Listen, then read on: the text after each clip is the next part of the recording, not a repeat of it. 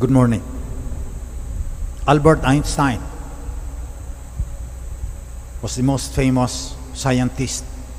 Everybody knows him. Everybody knows his formula, even if nobody understands. E equals mc squared. Energy is equal to mass multiplied by the speed of light, 300,000 kilometers per second. That led to the building of the atomic bomb that leveled Hiroshima and Nagasaki. Now Einstein, like many scientists, believed that they could understand the core of reality, that they could predict with their mathematics, with their algorithms, with their calculus. So, when another scientist, good friend also of Albert Einstein, said that the universe is expanding, hindi nakapaniwala si Einstein. He believed in a steady universe. So, sa kaniyang formula, nag-imbento na lang siya para, kaya lang napatunayan, the universe is expanding. The galaxies are moving away from each other at tremendous speed. Kaya nung si Father, isang paring Belgian, Father George Lemaitre, nagsabi, according to my calculations, the universe started with the Big Bang. Pinagtawanan siya ni Einstein. But later on, Father Lemaitre was proven right when the telescopes became very powerful and they proved that galaxies with hundreds of billions of stars, very large, move away from each other. Hindi nakapaniwala si Einstein. He was misled by his own preconceptions. Ang isa pa, when Werner Heisenberg, quantum physicist, showed that at the heart of reality, at the core, kahit ano pang mathematics mo, kahit ano pang algorithms mo, kahit ano pang calculus mo, unpredictable and uncertain. Maganda pakinggan sa German Unsicherheitsprinzip. Parang German na German. Uncertainty principle. If you know the position of an atom, you do not know how fast it is moving. And if you know how fast an atom is moving, you would not know where it is. You do not know its position. So, at heart, uncertainty rules the whole universe. Hindi mo mapipredict. Sabi ni Einstein, no, God does not play dice with the universe. Gusto niya yung God na integral at saka differential calculus ang ginagamit. He was misled. God does not play dice with the universe. Ang point ko, anong uri ng Diyos ang pinaniniwalaan ni Einstein? Tayo rin. Magtatanong tayo. Anong uring Diyos ang pinapaniwalaan natin? Diyos na parang computer? Kasi yung Diyos ni Einstein, he also followed a certain philosopher in the 17th century, Baruch Spinoza. Maraming scientist, ganyan ang kanyang Diyos, na pure intellect, parang computer, design the laws of the universe, tapos nagbakasyon na. Hindi na niya pinakailaman itong mo. So God does not play dice with the universe, kasi He could not break His laws. Kailangan predictable, kailangan certain ang ubod ng katotohanan nitong ating Sansinuko. Anong sinabi ni Jesus? Hindi Diyos na Einstein. Our God is the God of life. God ng mga buhay na tao. The God of Abraham, the God of Isaac, the God of Jacob. The God of Peter, the God of James, the the God of John, the God of St. Pio of Pietrelcina, the God of Mother Teresa, the God of St. John Paul II. Yan ang Diyos na ating pinapaniwalaan. At hindi natin yan nakakalculate. Hindi natin nagaganiwa yung Diyos na yan. Kasi God of the living. Hindi mo magagamitan ng mathematics, hindi mo magagamitan ng algorithms, hindi mo magagamitan ng calculus. Sabi pa nung isang mystic, you meet God, you will be enveloped by the cloud of unknowing. Hindi natin kailan makikilala yan. So, during this Mass, let us take time to examine anong uri ng Diyos ang ating pinapaniwalaan. Kasi maaring mali. Sabi dito sa Ebanghelyo, you are greatly misled. Kasi, yung Sadducees, buo ng isip nila, walang resurrection.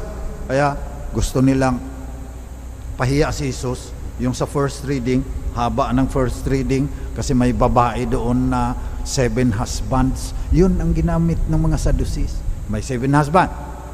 Pag nag-resurrection, kaninong husband yung babae? Sabi ni Jesus, mali kayo. Doon wala nang kasal, wala nang husband and wife doon.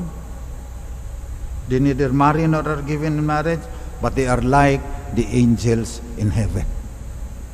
They have been misled.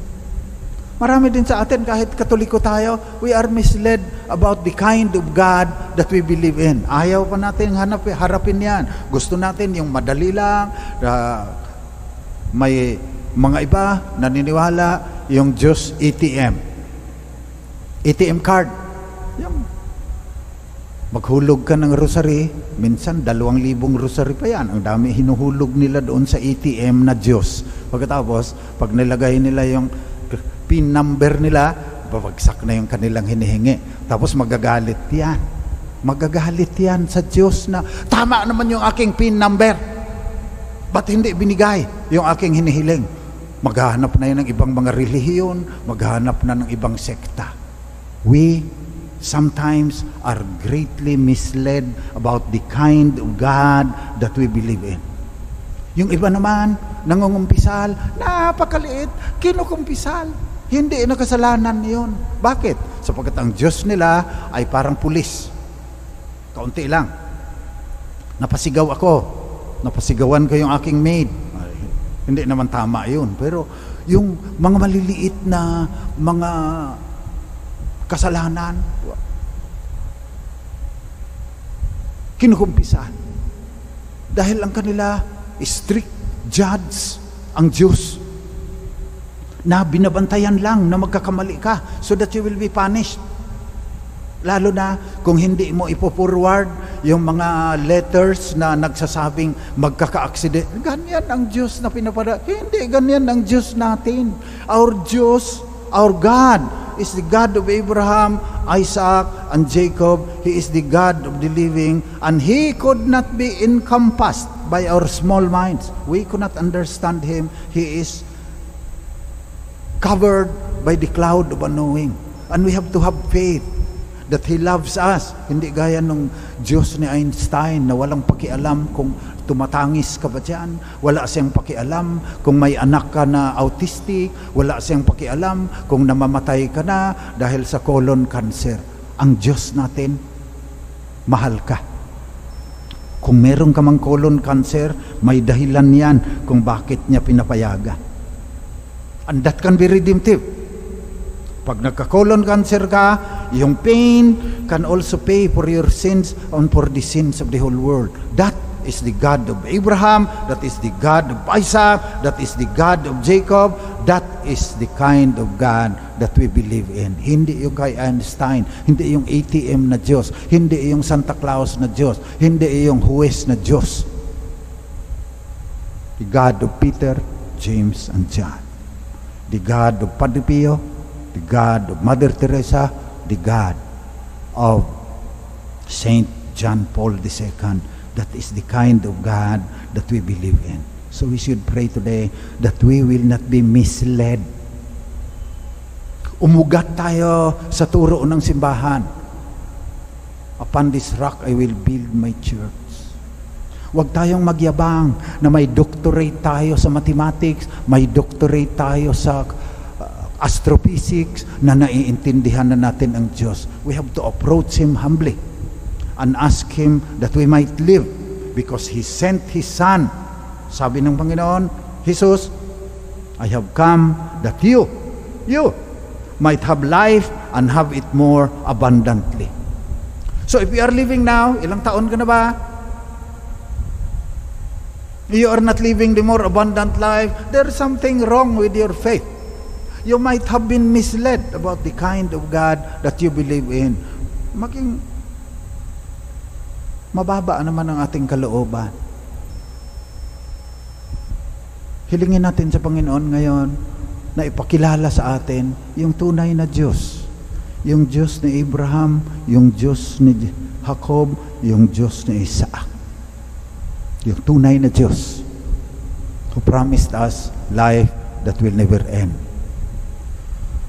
So as we join the Eucharistic celebration today, offering to the God of Jacob, to the God of Abraham, to the God of Isaac, His own Son, the divine Word made flesh.